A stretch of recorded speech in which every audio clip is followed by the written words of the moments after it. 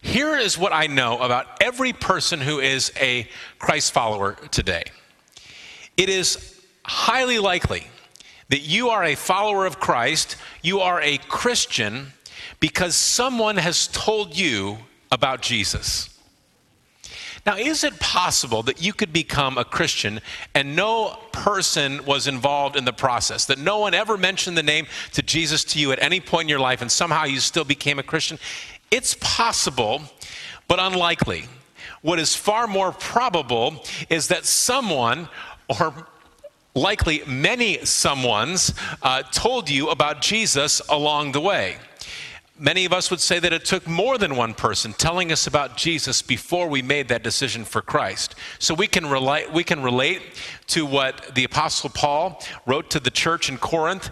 1 Corinthians chapter 3, verse 6, Paul says, I planted the seed in your hearts, and Apollos watered, but it was God who made it grow. It could have been a praying parent or grandparent or Sunday school teacher who planted that seed of faith in your heart. We love our Sunday school teachers. Then a Jesus-loving friend came along and brought maybe a more adult-level understanding to the truth behind what's in the Bible. Then we would say that that friend watered that spiritual seed. Maybe it was a pastor in a worship service, just like this one, or a private conversation, and you made your decision to put your trust in Christ for the forgiveness of your sins, to be made right with God, we would say. And you can see, looking back in that whole sequence of events, how God was at work all along the way, using different people in your journey to lead you to a decision for Christ. It may be that somebody invited you, and they kept on inviting you, and they kept on inviting you to the point of being annoying. And you said, all right, fine, I'll go to church with you one time if you'll leave me alone. And you went one time, and it's as if the pastor prepared a message just for you that day. We know that it's the Holy Spirit, but God spoke to your heart, and God transformed you. And that friend that you were so annoyed with that you accepted the invitation just to get them off your back, now you're extremely thankful for them. At least one person is involved in every believer's decision for Christ. God uses people to share the life-changing, hope-giving Jesus message. A friend, a family member, a coworker, a Sunday school teacher, an author, a YouTuber. God used somebody. Here's what we also know. Looking back, those of us today who would say that we are a Christian, we're a Christ follower, we're thankful for that person or those people, that we know that God used them, and as a result of God using them, we know God's forgiveness, His grace, His mercy. We found greater purpose. We've seen relationships restored. Maybe it's your story that as a result of becoming a Christian, you became free of an addiction that held you captive. We are thankful that someone told us. So, knowing that number one, at least one person is involved in every believer's decision for Christ, and number two, Christians are thankful for people on the journey who invited, who preached, who prayed, who wrote that book, who shared that Bible, all leading to your decision for Christ.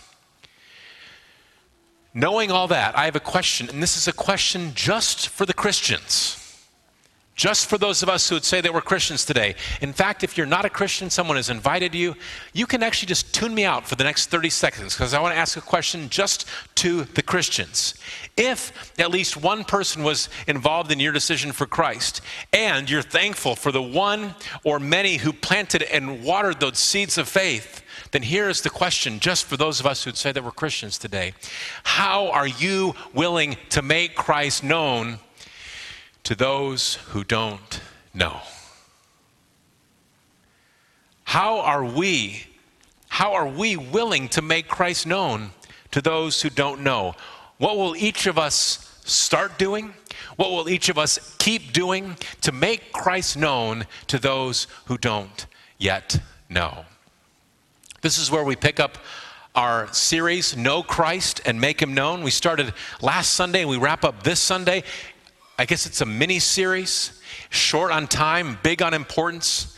Last Sunday, we talked about how one of the very last things that Jesus did before his arrest and crucifixion is that it was in the upper room. The scene is the Last Supper. After Jesus washed the disciples' feet, after Judas left, after Jesus broke the bread, poured the wine, and said, "Do this in remembrance of me." After Jesus said, "I am the way and the truth and the life. No one comes to the Father except through me."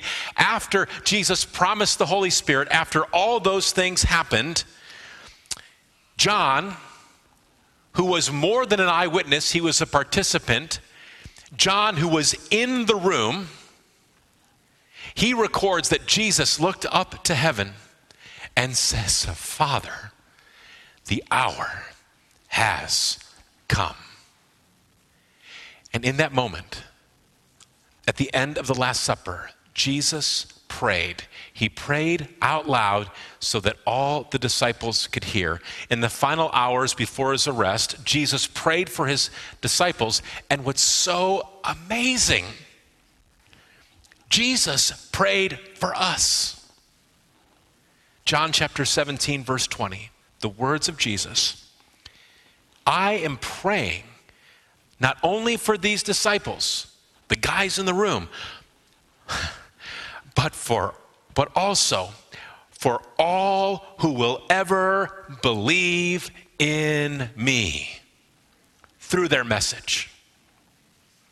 All who will ever believe in me. That's us. That's us.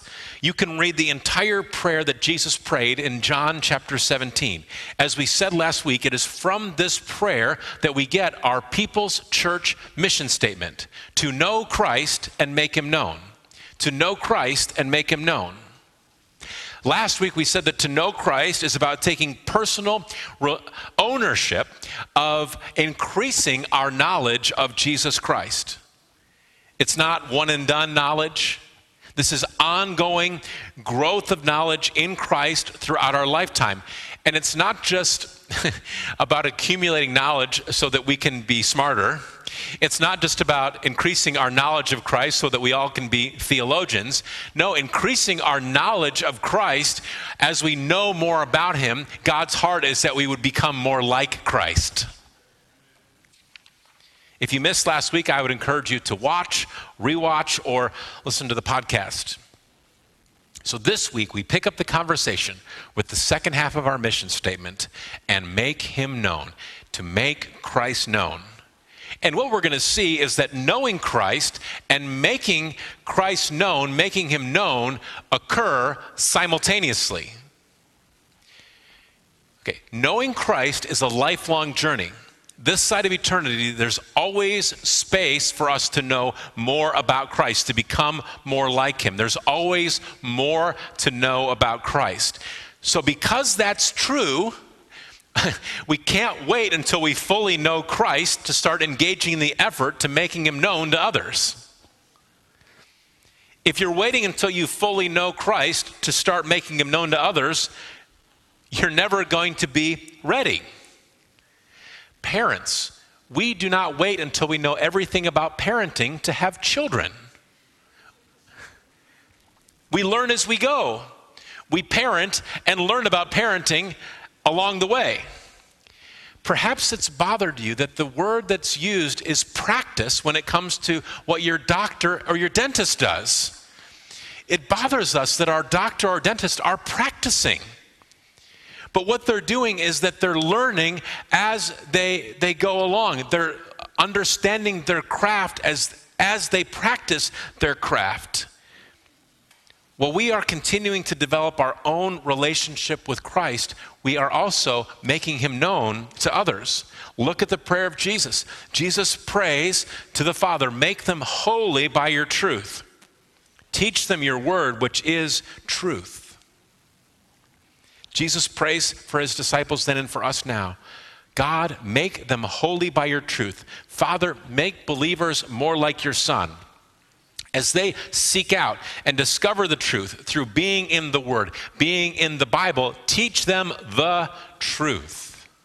Very next verse, verse 18, perhaps the most important verse we're going to look at in the context of today's message. Jesus says to his Father in heaven, "Just as you sent me into the world, I am sending them into the world. Just as you sent me into the world, I am sending them, that's us, into the world. God the Father sent God the Son, Jesus, into the world. Jesus says, now I'm sending them into the world. I'm sending these current disciples, those who are in the upper room for the Last Supper, I'm sending them into the world, and all those who will follow after them. So what is the purpose? What was the purpose of sending the disciples into the world? What's the purpose of sending us into the world? Well, Jesus, he once explained his mission statement, his reason for coming, to a formerly corrupt tax collector named Zacchaeus. Here's how Jesus described his mission. Luke chapter 19, verse 10. For the Son of Man came to seek and save those who are lost. Jesus was sent to this world to find the spiritually lost, those whose relationship with God is broken, and to save, to restore that broken relationship to a loving heavenly Father. And just as Jesus was sent, the first follower disciples were sent, and now we are sent. Jesus wants his followers to pursue those whose relationship with their heavenly Father is broken. Who has broken relationship with their heavenly Father? I'm so glad you asked. You've heard this said before, all have fallen short of the glory of God. Jesus sends the disciples. Just weeks after the death and resurrection, the church is launched on the day of Pentecost with the first public sermon preached by Peter, empowered by the Holy Spirit. Peter was in the room when Jesus prayed the prayer, Father, I'm sending them. Peter was there.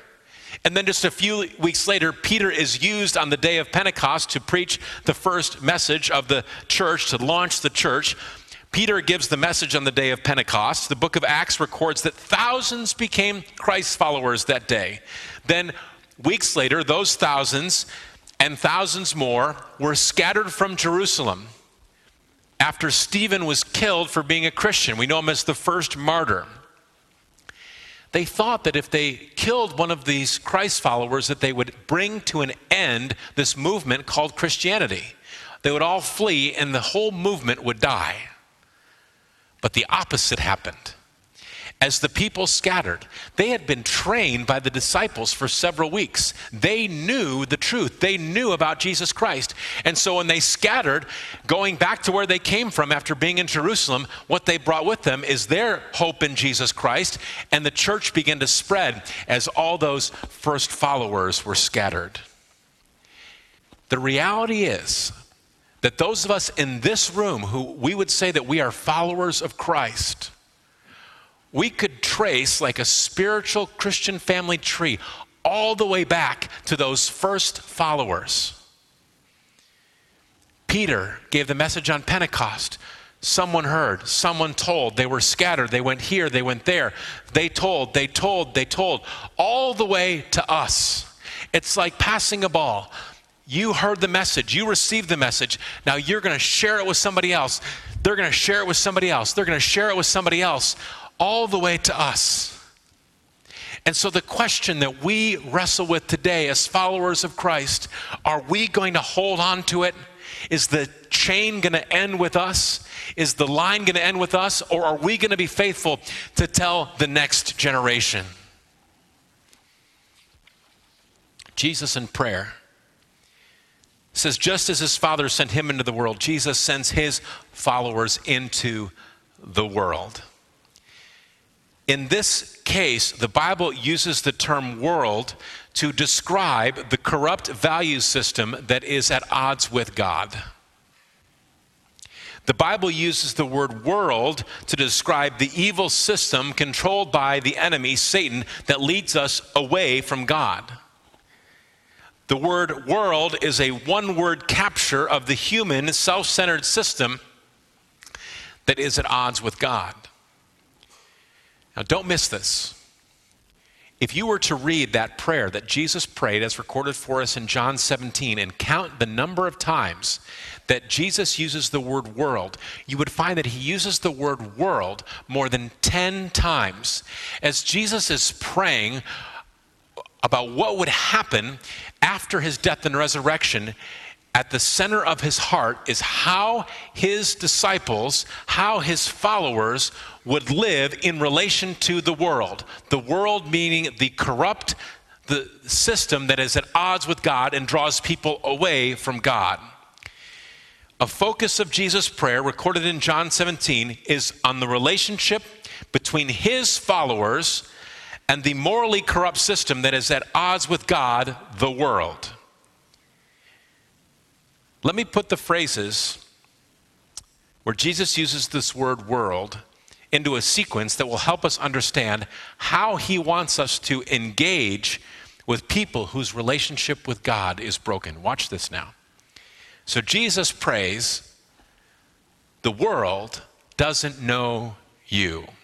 The corrupt, self-centered, God-opposing value system does not know God the Father. That's where the sequence starts. However, the disciples do not belong to this world any more than I do, Jesus prays. The disciples and the believers after them, we no longer belong to that corrupt, self-centered, God-opposing value system. We don't belong in that system anymore. By the way, another quote from Jesus' prayer, the world hates them. The system that is at odds with God, as a result of being at odds with God, hates those who are for God, those who worship God. So some might say, maybe what you're thinking today, if we're not wanted here, if we're even hated here, God, take us out of here. But that's not Jesus' prayer. Jesus prays to the Father, I'm not asking you to take them out of the world, but keep them safe from the evil one. God, do not take Jesus' followers out of the morally corrupt, self-centered, God-opposing humanity. Keep them here and keep them safe. And then Jesus goes a step further. God, don't just keep them here. Actually, Jesus prays, I'm sending them into the world. Staying in a society or culture that is at some level morally corrupt, God-opposing, self-centered, certainly not Christ-centered, the tendency might be, well, I should go into isolation. I should find lockdown in a Jesus bunker until it's time to go to heaven. Here's the exclamation point to this whole sequence. Here's the why. Why would Jesus want his followers injected back into a world system that opposes God? Jesus prays this. May they be in us so that the world will believe you sent me. May believers be in close relationship with the Father, Son, and Holy Spirit so that those tied up in the world will believe that Jesus was sent by God the Father to save them. Jesus' prayer is that believers will be united together, united in purpose, united in love, united in action, united with each other, and united with God. So the sequence, once again, the world doesn't know. Christ's followers are not part of this world because they know. Father, keep them in the world and keep them safe. Why? So that more may believe. Stay so others may know. Jesus' prayer is that believers, being united with God and united with each other, will be so compelling, so unworldly, so spiritually attractive that a morally corrupt, God-opposing, self-centered, certainly not Christ-centered culture will see and believe that Jesus is the answer. Those who are crying out, God, there must be a better way. Those who are saying, I've tried everything else and I've seen how it turns out. Those who are saying there must be more than this. They would see the followers of Christ and say, that's not an answer, that's the answer. I want some of that. I want to be part of that. This is what's also exciting. So Jesus prayed this prayer for his disciples then and for us now, 2,000 years ago, that we would be involved in the mission to know Christ and make him known. We, each of us individually, and we as a church family, we have the opportunity to be the answer to Jesus' prayer request. Wow, that's sweet. To know Christ and make him known. In Jesus' prayer, to know Christ is inseparable from making him known. If you're connecting the dots with me, Jesus wanted his disciples on earth then. He wants us in Oregon now, so that as we grow in our relationship with Christ, we will bring others into relationship with Christ as well. When we have a conversation like this, about this topic, and a church word we would use is evangelism, we might feel like, does that mean that I should just suspend all other responsibilities and use all my waking hours knocking on doors, standing on street corners, telling people about Jesus? Well, the world could use some more of that. Let's make it clear, to make Christ known is sharing the salvation message of Jesus, but it's more than that. To make Christ known is to help those who are already Christ followers to grow in their faith. Those of us who are Christ followers would say that after we made the decision to follow Christ, we're thankful for those who've come alongside of us and who are continuing to come alongside of us so that we can know Jesus in greater measure, so that we can know what he's all about. One person clapped. Thank you. Thank you for the courtesy clap. That was very kind. To make Christ known is to be compassionate to people who are going through messy, difficult situations. To make Christ known is to publicly give God the credit when good things happen. To make Christ known is to bring peace when others are panicking. To make Christ known is to bring restoration when there is division. To make Christ known is to show mercy, forgiveness, and grace to people who deserve consequences. To make Christ known is to live generously, to feed the hungry, to give a drink to the thirsty, to invite the stranger in. To make Christ known is to clothe those without clothes. To make Christ known is to visit the sick, visit prisoners, and to help others, to help people who others refuse to help. To make Christ known. To make Christ known is to be part of global missions, to pray, to give, and to go. Do you know that to be part of global missions is to express love to people in other countries and other cultures who most of us are unlikely to meet this side of eternity? To be part of global missions is to say that I'm willing to give up some pleasures and treasures where I live so that someone else, somewhere else, can know about the hope that I have in Christ. Maybe even being willing to go yourself. Wow. So we started today saying that for every one of us who is a follower of Christ, at least one person, and probably more, have been involved in the decision that led to us becoming a Christian, and people have been involved in helping us to understand what it means to be a follower of Christ. And then we asked a question, and this is a question for me just as it is for you. How are you willing to make Christ known to those who don't know? Tom, how are you willing to make Christ known to those who don't know? How are we as a People's Church family willing to make Christ known to those who do not yet know? Now for you, the answer, it may be to keep doing what you're doing. You might be here and you're saying, I'm intentional about looking for opportunities to make Christ known to those who don't already know. You might say, I'm ready when a friend, a family member, a classmate, a coworker, or a stranger steers the conversation to a place where I see an opportunity to share the hope that I have in Christ. Maybe you've even gone through some training that's helped you to be able to explain the message of Christ in a way that's simple and easy to understand. Others of us, if we were to be honest and admit, we would say that I'm not as intentional as I need to be. I'm not even as intentional as I want to be. We would say, I know that my life has been transformed, but for whatever reason, I've been reluctant to have those conversations with others.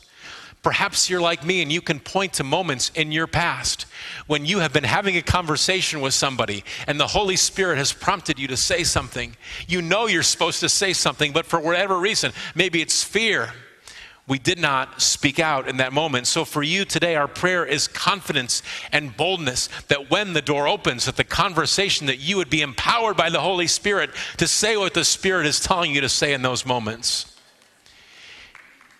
We can do better.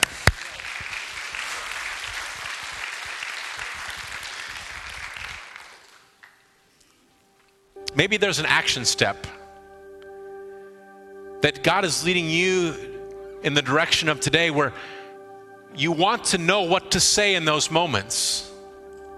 Those moments when the Holy Spirit has prompted you and you aren't quite sure exactly how to explain what it means to be a Christ follower. So maybe for you, it's taking some intentional steps, maybe even practicing on someone in your household.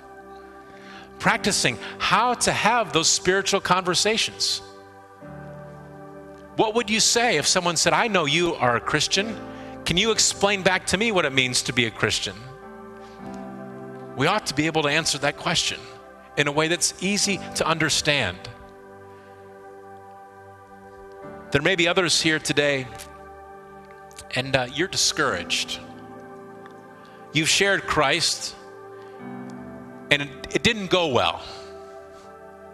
Maybe you would even say that you've shared Christ with someone you care about and you love, and as a result of you sharing Christ, it caused separation in that relationship that's important to you. And so because of that past experience, you've held back from sharing the love of Christ again because you'd say, I don't want to go through that again. And you know what the Holy Spirit is telling you today. You know what God is leading you to do. Get back in the game. Don't let that past experience hold you back from sharing the love of Christ with someone else.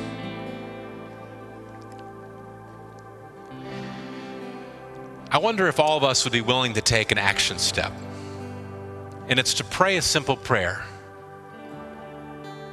And the action step, the simple prayer, is to say, God, would you be willing to guide someone across my path this week who needs to know Jesus Christ? And God, in that moment, I'm going to know it. You're going to know it. When we come across that someone, Father, even though I've maybe been afraid in the past, empower me this time through the Holy Spirit to say something. There's that phrase that we've heard in the airports for 20 years now, see something, say something. What if we asked our Heavenly Father to give us spiritual eyes? There may be someone who's in your life and it looks like they have it all together. It looks like everything's going well, but God, through the power of the Holy Spirit, gives you a discernment to say, even though things look good on the surface, there's a brokenness on the inside.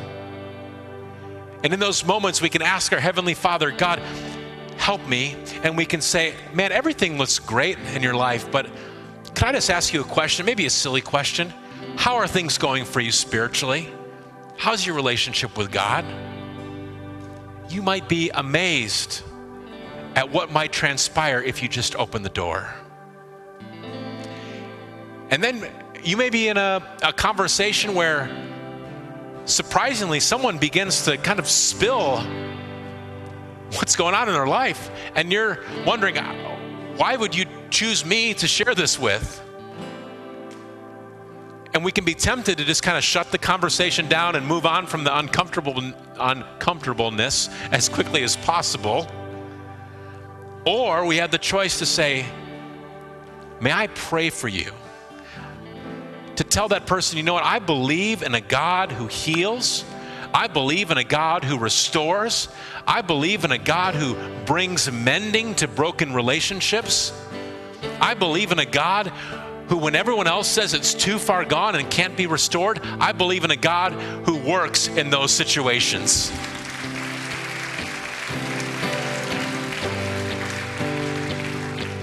Father, we come to you in the name of Jesus Christ today. We as a church body are saying individually, Father, would you open the doors for us to have faith conversations this week? How incredible it is to think, Father, what might happen if each and every one of us took ownership of this mission to know Christ and make him known. And we know that there are people who have faithfully shared the love of Christ, looking for opportunities. And so for them, we know that you're giving encouragement, God. Keep on doing what you're doing. For others of us, Father, we would say we don't want to miss it again. We know we missed it, that opportunity. We know we should have said something when we saw it and we didn't speak up.